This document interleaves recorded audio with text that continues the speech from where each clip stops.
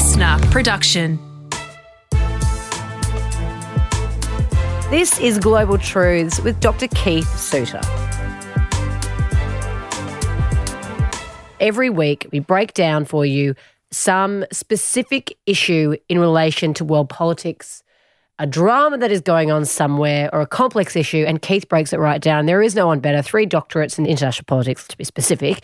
And he's also renowned on the media front across Australia for being a commentator on all sorts of issues as well, and has done for a number of years. So, Keith, today we're talking Afghanistan and how the US is losing in Afghanistan. I guess we want to get to the crux of this because it has been around for a while. Everyone has been invested in this war at some point in the members of the public, because it has been such a visible war, and then it's become forgotten at certain points, but there it is, still bubbling away. And guess what?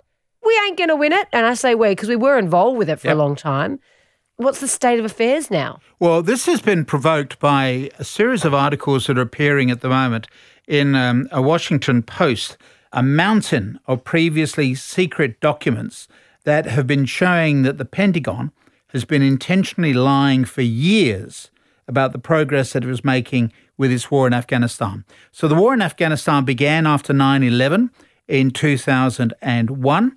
The United States, with some allies, went into Afghanistan to get Osama bin Laden and al-Qaeda. They fled out of Afghanistan, and bin Laden spent his retirement in Pakistan, just down the road from a military academy. Meanwhile, the United States and its allies, including Australia, as we speak, we have 300 Australian troops risking their life in Afghanistan. So the Americans stayed. It's now the longest war in American history. It's run on for 18 years. And the US Congress established an agency to work out what is going on in Afghanistan. So it's called SIGAR, which is a special investigation unit for Afghanistan reconstruction. In other words, Congress wanted to say, look, we've spent so much money and we've had 2,300 American soldiers killed there. The actual number of Americans is 5,000. But the Pentagon now disguises deaths because they are civilian contractors and therefore don't get included in the military statistics. So the official figure of Americans killed, 2,300. The real figure is closer to 5,000. And so this investigations unit carried out an investigation about, well, how's it going in Afghanistan? They've poured trillions of dollars into Afghanistan. They've lost American lives, and they wanted to know what exactly has been achieved. And so this investigations unit decided to go in and, as per its charter, and investigate what was happening. And John Sopko, who's the head of this federal agency, said the American people have been consistently lied to. So America invaded in 2001, took in allies with it. NATO has made this the first time ever that it's used its provision whereby an attack on one is an attack on all.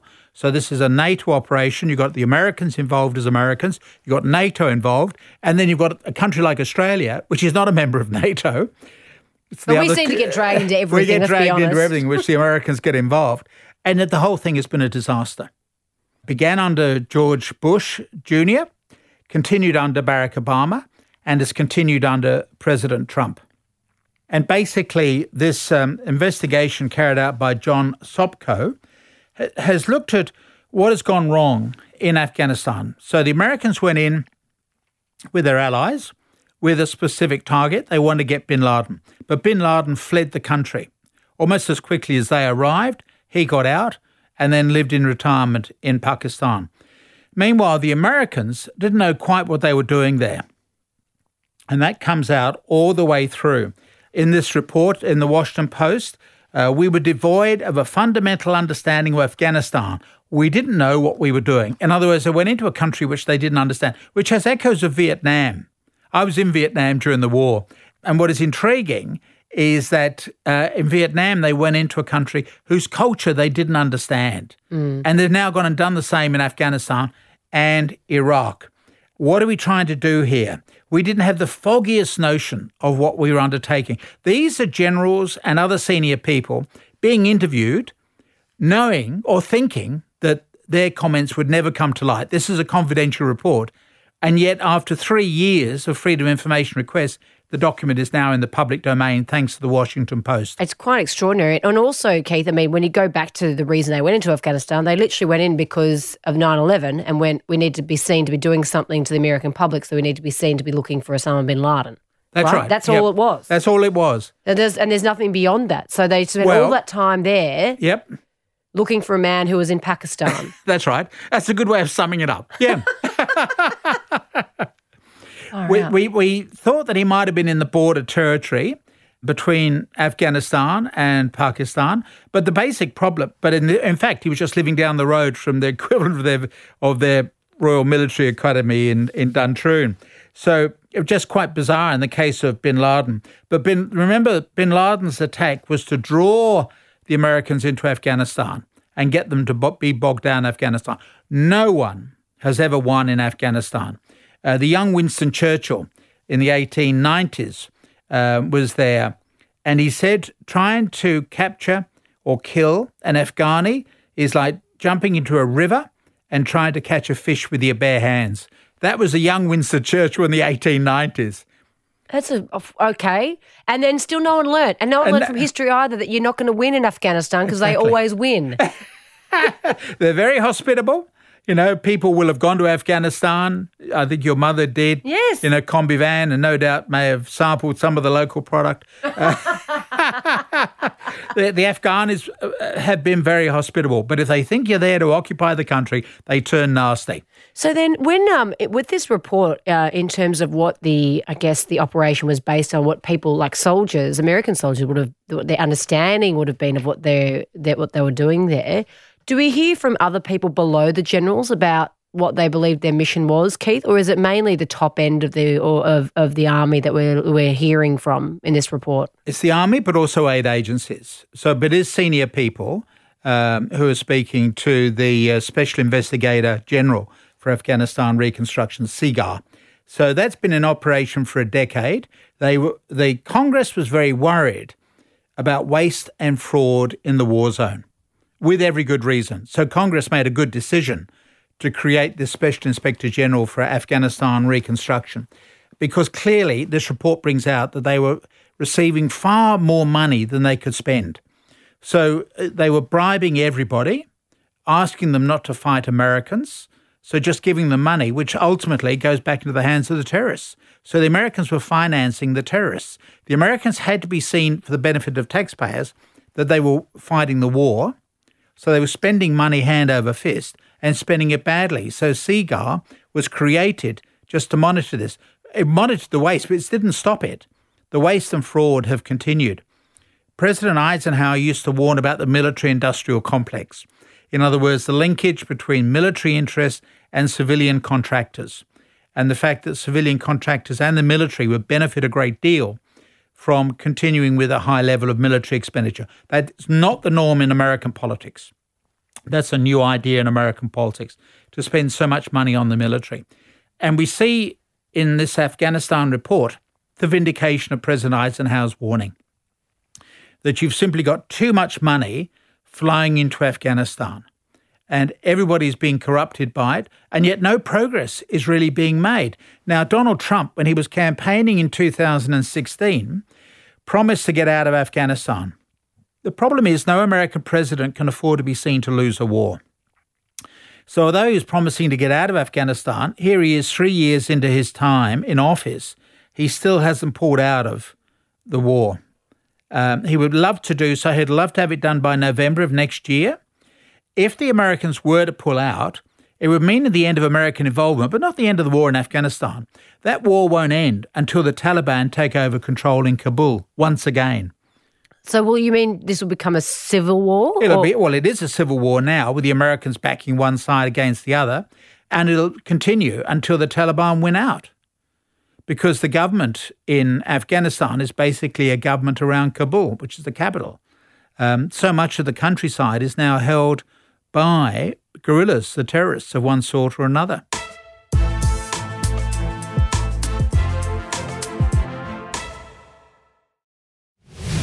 This is Global Truths with Dr. Keith Suter. We're talking about how the US has failed abysmally in Afghanistan. I'm pretty sure nothing has been accomplished at all out of that war, right? Well, if you're a shareholder in Halliburton, you'd say it's been a great war. Thank you very much. So, yes, it depends on who you mean.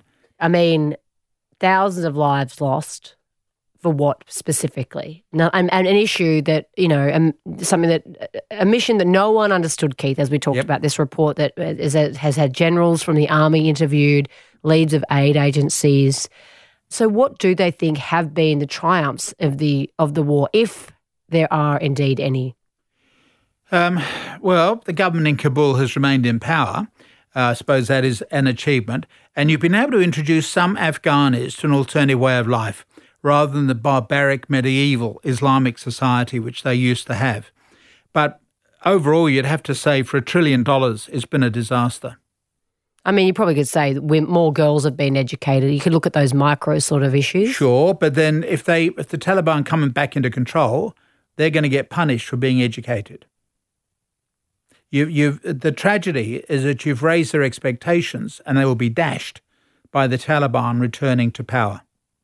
So when the military in Afghanistan got going, you had a number of different agendas. So one was to say we want to have regime change. In other words, we want to create a completely new society in Afghanistan. Remember, it was going to become a flourishing democracy. That failed. Another campaign would be to eradicate poppies. Now, before 9/11, the Taliban government that was in control in Afghanistan, being fundamentalist Muslim, disapproved of alcohol and opium. So they received funding from the United States Drug Enforcement Agency to restrict the growing of poppies. Then when you get the Americans invading in 9/11 and the Taliban moved out of power, pushed out of power, they then changed their attitude towards the growing of poppies, because growing poppies is a way of making money. And so although people like myself might talk about, it'd be great value in growing potatoes in that soil, you actually get more money from opium growing poppies than you're going to get from growing potatoes. So we have Afghanistan back as being a major supplier of poppies, illegal poppies. Australia, by the way, is one of the largest legal suppliers of opium to the world market. So if you go down to Tasmania, you're able to drive through fields growing the poppies quite legally. But don't forget, as you drive along, you're being monitored. You may not know it, but people are keeping an eye on you. So if you feel tempted to sort of start doing a bit of harvesting yourself, you might get into trouble. I don't want you to get locked up. So Australia, we need opium in this world. It's a painkiller. We need it. So Australia has a license to grow the stuff on the island of Tasmania. In Afghanistan, it's being grown for narcotic purposes, not for medicinal purposes, but for people getting high, the black market. And the NATO forces, the US forces, have tried to eradicate poppies. But of course, for ordinary Afghanis, that's their way of earning a living. And so they're saying, you're going to make me unemployed, I'm going to remain in poverty because I can't grow poppies. And then the Taliban, who will most likely, as you say, take over, what's their attitude towards poppies and the drug trade? Well, when they were in power, as strict Muslims, they were opposed to opium, right? So they closed it down and the US government paid them to keep it closed down. 9/11 comes along, the United States invades Afghanistan, Taliban are driven out of control, and they then rearrange their attitude on poppies because they can see that growing poppy will be a way of financing their campaign. Now, once they take over control again in Kabul, will they go back to the old days of saying no more growing of poppies? In which case, will the Americans say, okay, we'll pay you for not growing the But then you also think the Taliban, if they do gain power again, will have a bit of PR, they have a bit of campaign to do. So you'd think they'd want to do anything they can to keep those rural communities on side as well. Absolutely. Although don't forget that these are brutal people, far more so than the Western occupying forces. So if you remember, they went around capturing TV sets, smashing them and hanging them from trees because they don't approve of music. They don't approve of men shaving their beards. Oh, God. They don't approve of television. So It's going to be pretty tough, I think. And then, if you're someone who's lost the next of kin, like the Americans, you'd be wondering, did they die in vain? The answer is yes. Mm. And you were lied to because successive presidents kept saying we are actually winning there. But in fact, it just shows you shouldn't take the word of generals. General Petraeus is perhaps the most notorious example. He's seen as this guru of counterinsurgency and very highly respected by fellow American generals. But in fact, he's been playing a giant con trick because the war has not gone well for the Americans. Counterinsurgency has not worked. But then no one has beaten Afghanistan. You have to go back to Alexander the Great. No one has won. The British tried 3 times there. I can't blame the Americans for behaving badly in Afghanistan. It was their first time. The British, they've tried 2 previous occasions to take the country over. So this is their third tour of duty and still don't understand the nature of the war in which they're engaged. So where to from here then, Keith? How will they end this war and get out of it scot-free in terms of messaging? Donald Trump is conducting secret negotiations with representatives of the Taliban in the Middle East. And he would like to pull out before November of next year, before the election. Mm. So he's able to say, I brought peace to Afghanistan. He wouldn't have brought peace to Afghanistan, but he would have got the Americans out. Mm. So that's obviously what he's going to be working towards. But to his credit, he was critical of the American involvement in Afghanistan in 2016. The problem is, once he got into power, the deep state prevented him from withdrawing from Afghanistan. Because you've got too much money being made. The Halliburtons of this world, the Pentagon, generals who get promoted as a result of their work in Afghanistan. You've got an awful inertia sort of driving the war in Afghanistan, even though it got so little show for it. Nonetheless, you've got so much that people benefit. Certain people benefit from it. Yeah. Well, as always, let's watch this space. And particularly read the documents that are available on the Washington Post website. There's the scoop of the year, I think, in terms of American journalism.